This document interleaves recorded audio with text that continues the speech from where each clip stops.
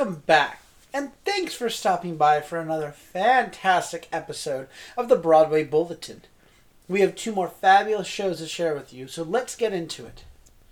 The first show on today's episode takes us to Lincoln Center and to their smaller theater, the Clairteau.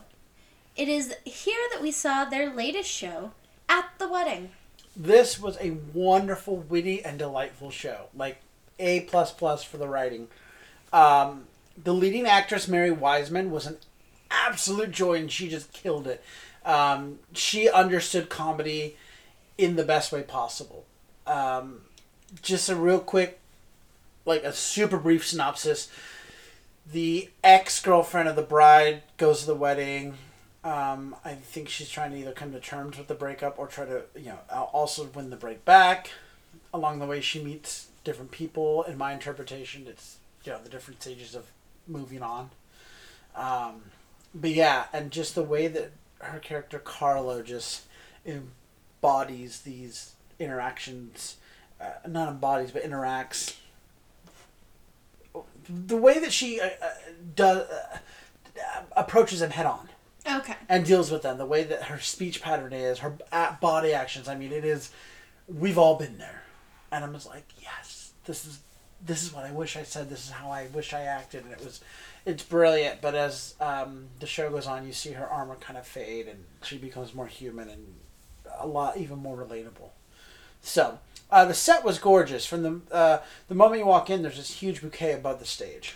And from that moment, it's breathtaking, and that's the first thing that greets you, and you're like, oh, wow, we're in for this. And, I mean, the set is very basic. It's wood. It looks like they're, like, in a cabin or something, like your typical wedding venue.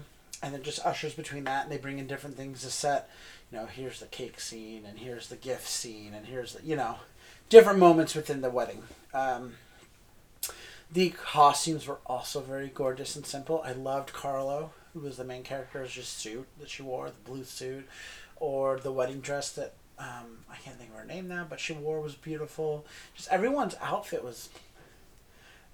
Top drawer. Top drawer. Oh. No, like they could go walking down the street right now and it would fit in. Okay, so it was very modern. Yeah. Like I said, the plot was great. This was another show that we've mentioned. Like I said, it felt conversational.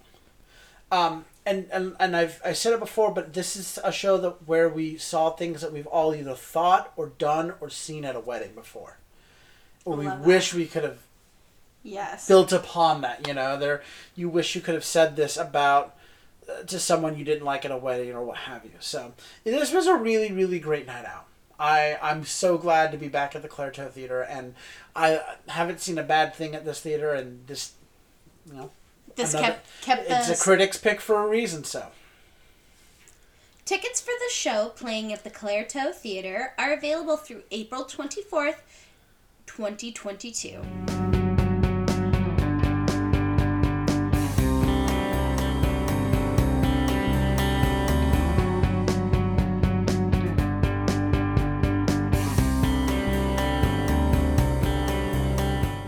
The second work on this week's episode takes us back to Here Art Space, where we saw the latest work from Working Theater, 7 Minutes. This is a show that you missed out on, but you would have loved. It's a show, this is a brilliant workplace drama about the power and purpose of the union.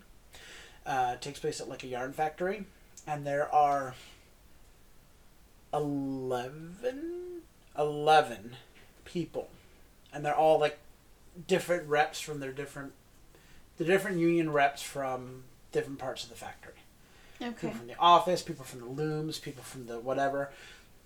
Okay, and they have one spokesperson that has been talking with the new foreign investors and kind of owners, as well as the old ones, but it was supposed to be like a 10-minute conversation, and it's been 4 hours. Okay. So she comes back in, and she's like, okay, got information. They're not closing the factory. They're not messing with the contract or the benefits or anything, or your hours. Everything's going to be the same. This is amazing, right? Mm-hmm. She says, I have a letter, which is the offer from them that we have to vote on, and we have to vote on it by 8 o'clock tonight, in the next hour. And she kind of talks about how in the 4 hours that they were talking, they didn't approach her with this offer until basically she was about to come back to speak to everybody. Like, on the way out the door, like, and by the way, here's our offer. This is what we want you to go vote on and come back and tell us your answer. So everything before that was just like shooting the breeze, and then the real happened in the last like 10 minutes. And she says, I want you to read this letter from them, this offer, and then I want you to think carefully. Well, the offer is basically, like I said, everything's the same except they want them to give up 7 minutes of their 15-minute break. Now, the 15-minute break is already paid, so they're just saying instead of taking 15 minutes of your stuff, you only take 8, and you go, you work the other 7. And all of them immediately are like, yeah, that sounds like a great idea. But, she's kind of hitting home about, but think about it, it adds up to 500 extra hours, from the get-go, I was like, no deal. You're taking away a worker's right. That's no deal, and the way that the hashing out of this kind of went, and the discussions about the pros and cons of it, this reminded me a lot of 12 Angry Men. Okay. Which I loved. I was like, yes. The one person against it convincing others. And the way that it finished, oh my gosh. Like, I literally was the one, I wasn't subtle at all. Just the way it finished, I was like, oh. And I think the person right in front of me, because it's done in the round. And they're right now, just like giggled a little because they heard me. They're like, oh. And I mentioned it was in the round, which made the show feel like it was on trial. So the people who were giving their point of view and saying why they believed X, Y, and Z, I didn't feel like they were just telling their castmates why they felt that. I felt like they were telling us as well. They had to convince us. And ultimately, even in the final scene where they're doing the final vote, we also had to make a vote, which I thought was great. The sound design was amazing because there was also this constant underlying bass, which created tension, and I loved that. The lighting was also great because we walked in and there was like these flashing amber lights, which threw me at first because I was like, I'm confused. It looks like there's an office, but why are these amber lights? It's supposed to simulate like being on a factory floor. And then it immediately switched to that harsh white fluorescent light. Oh, okay. Which was awesome. The writing of this really it was fantastic. It was really, really, really, really fantastic. I keep saying this. This is the season of great writing.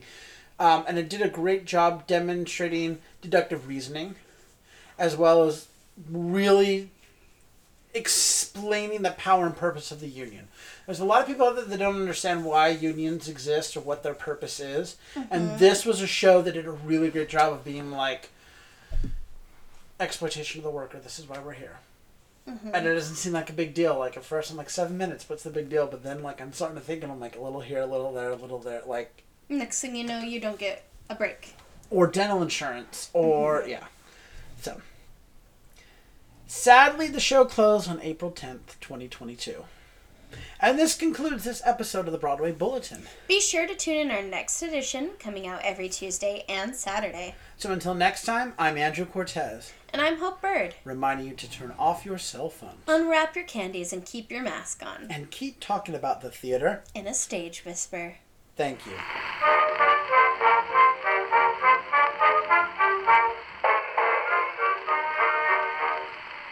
friends from old New York town met in a foreign land. One sang the praises of Cape. If you like what you hear, please leave a 5-star review, like, and subscribe. You can also find us on Facebook, Instagram, and Twitter at Stage Whisper Pod. And feel free to reach out to us with your comments and personal stories at stagewhisperpod@gmail.com. Our theme song is Booga Blue by U.S. Army Blues. Other music on this episode provided by Jazzar and Billy Murray. You can also become a patron of our show by logging on to patreon.com/stagewhisperpod. There you'll find all the information about our backstage pass. Thank you so much for your generosity. We could not do this show without you.